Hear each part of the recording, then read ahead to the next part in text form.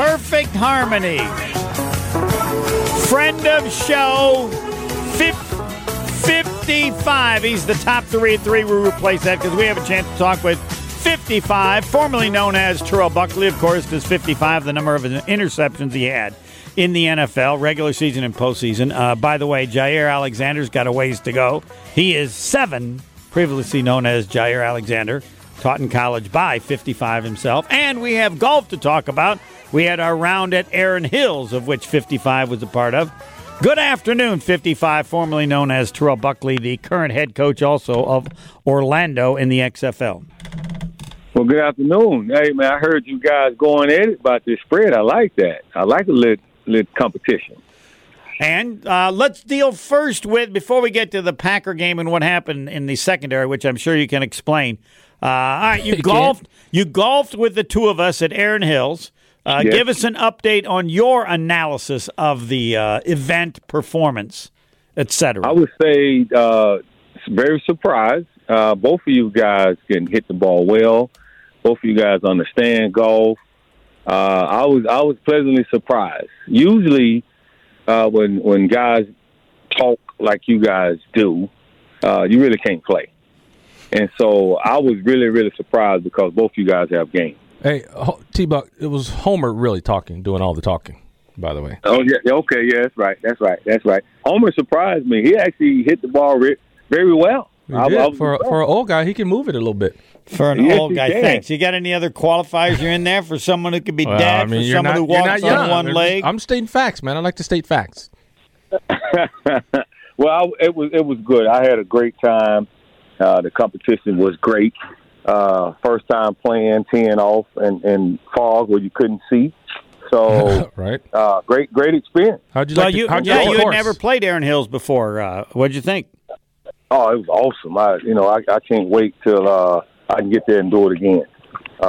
Very, very impressed. Very impressed. Where are you taking me when I come to Orlando? Because I'm coming to Orlando. Yeah, it's a plethora of places, man. You just got to look and find. You got the Disney course. I ain't looking. You're taking me. You're hosting me now. Let's go. Yes, there are a bunch of places we can tee it up at. All right, good. I'm just coming down and getting in the car. If you're afraid of the water, no. Then I'm gonna take you to that course anyway. And by the way, we want to thank Rich Tock. He's the head guy at Erin Hills. He's fabulous. He's probably the best of all of us. At the age of 72, he's still shooting his age. Dude's crazy. Absolutely. I love playing. He is awesome. Yes, I agree. So we want to thank him. And we did not have head-to-head, but head-to-head, 55, you against Tony Smith. You think you can take him? Because if you guys play in Orlando, I'd like to know. Match play. Yeah, Tony has a great game. It would be back and forth for 9 holes. Will you play for as much? Will you play for as much money as you and Michael Jordan used to play for?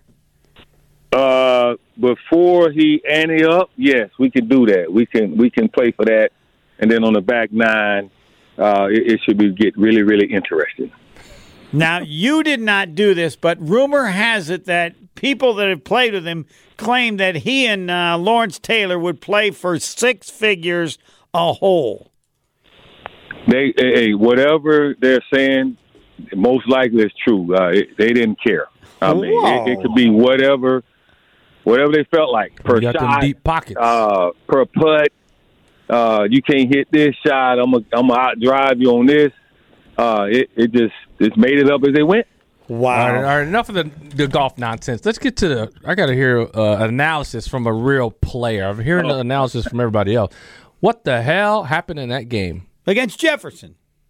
Well, first, speaking, why can't they cover Jefferson? What's going on? Well, they actually can. It's one of those things. You go in, you spend all summer in camp trying to implement your vision on what the defense is supposed to look like. And when you play in zone, you figure guys are pros too. At a certain point, everybody has to do their job. Drop to their spot, look, don't come up, let the guy come behind you. Corner-wise, you stay on your side, I stay on my side. The great thing about having now 17 games, you can get better and improve from week to week. So what you saw last week won't be the same thing that you see the next week. Well, we hope not. If they play again down the road. Well, we're saying it was horrible. Are we exaggerating how bad it was? There's no way I can comprehend how a receiver that good could be that wide open ever. Is that an exaggeration or is that accurate, even though, and it will get better? Well, when you play in zone, that is an exaggeration because guys, you look at Cooper Kupp, the year he had, and Randy Moss, all those guys, Mike Irvin, Jerry Rice. And you think about the years that Jerry Rice had, and every year he managed to catch 15, 20 touchdowns. And just think about the Super Bowl Jerry Rice had, 300 yards and such and such. And you're like, how can he be that open? They scheme. They understand what you can and cannot do. And if the defense doesn't adjust properly, then that stuff happens. Eventually, the defense starts to adjust to those situations, and as you see, those numbers start to come back down for guys like Jefferson.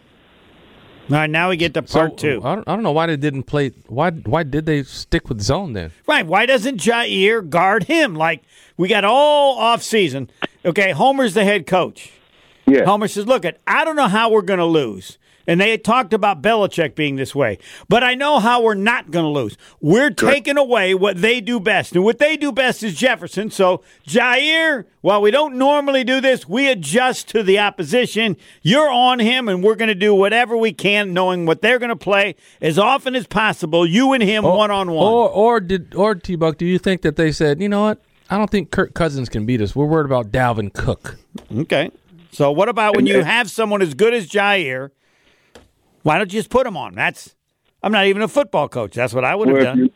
If you look at everything that you guys saying is on point about you have to stop the run first, and you figure in your zones that the guy's not going to have time to run all the way over the field behind the linebackers, in front of the corners to catch the balls.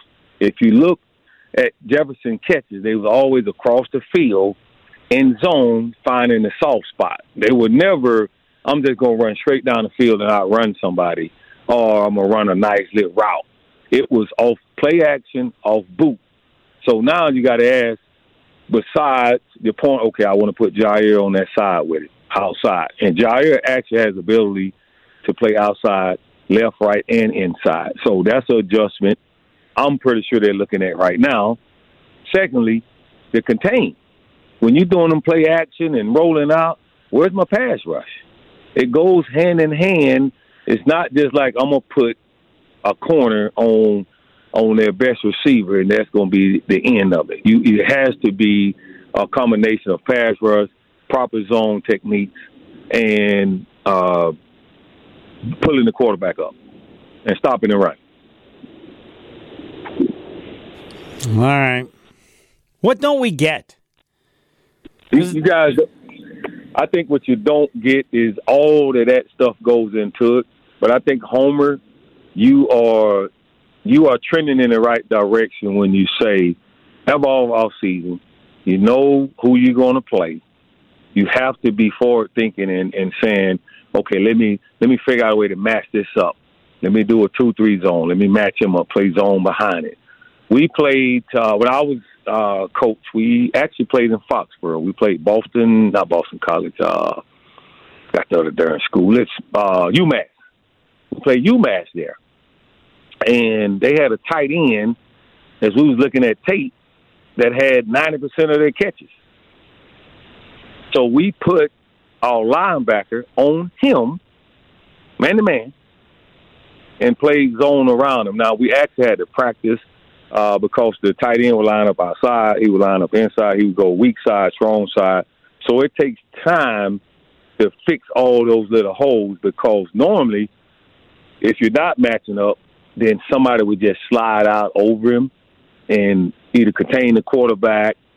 Let's say if he went to the side and the quarterback was going to boot to, and the tight end went up under like a boot to the opposite side.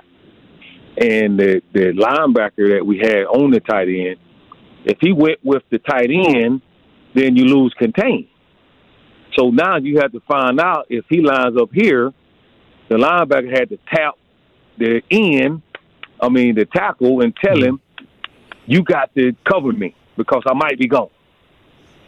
Now, if he stayed in and blocked, we just had a bonus. If he released, then the tackle has to make sure that he loops, forget about pass rush, if it's a pass, and he has to swipe and get outside for contain.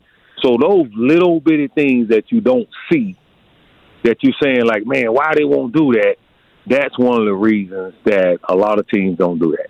Talking with 55, formerly known as Terrell Buckley. I wanted to also ask you, because you played for Belichick, that's what they've always said about him. What he does best is he changes every week, which I understand creates problems, because the easiest thing over the course of a season is play the same way, then everybody gets better and better at it. He literally is given credit for looking at a team exactly that way, and whoever they're playing, priding on taking away whatever that team likes to do best, regardless of what other changes are necessary for his defense. Is that point accurate? 1,000%. And that's the type of coach, when you watch us play in the XFL, you're going to see that too. Because what you have to do now is select a bunch of smart players, right? That if they're athletic and smart is like what you want. Yes, we change every week. And because most coaches, offense and defense, they're going to do the same thing week in and week out. And the coaching in the NFL is a little bit different than coaching in high school and college. So when you say I got to get better every week, and you're wondering why this guy's making the same mistakes every week, well, just think about it. Everybody's trying to get schematically. You know, when you hire coaches, you like a guy from Denver that you watch that. Well, why did Denver hire him? Because the terms everybody uses. He's one of the brightest minds. You know, his dad was a coach, and he knows all this. And you see what happened, right? Yep. So yeah. That's not the answer. The answer is what Coach Belichick and guys that have played with him and been under him understands that. Now, do you have the guts? Do you have you got the knowledge, but do you really have the guts to and want the effort to be able to change every week? It takes a lot of work and a lot of effort. And you got to, like you said, have a lot of smart players. T-Buck, on a scale of 1 to 10, how surprising was this outcome of the Packer game for you? 10 being really surprising. I would say it was 7.5. Wow. Because if you really think about it, the Vikings have weapons. They've had weapons on offense. Now you look at who's the new head coach, right? He's bringing what he's learned, bringing that Rams philosophy, the rollouts and the boots and all that stuff to him. So I'm pretty sure the Packers watched the Rams and knew they was going to do that. Now, the surprising part for me was how the offense kind of performed. With all that going on, if the offense punches in, you know, a couple touchdowns early, then that's going to change what they're doing over there. And now you're talking about a totally different subject. That's why I have a problem in a team sport when they give all the credit to a quarterback, or they give all the heat to a quarterback, or they give all the credit to offense.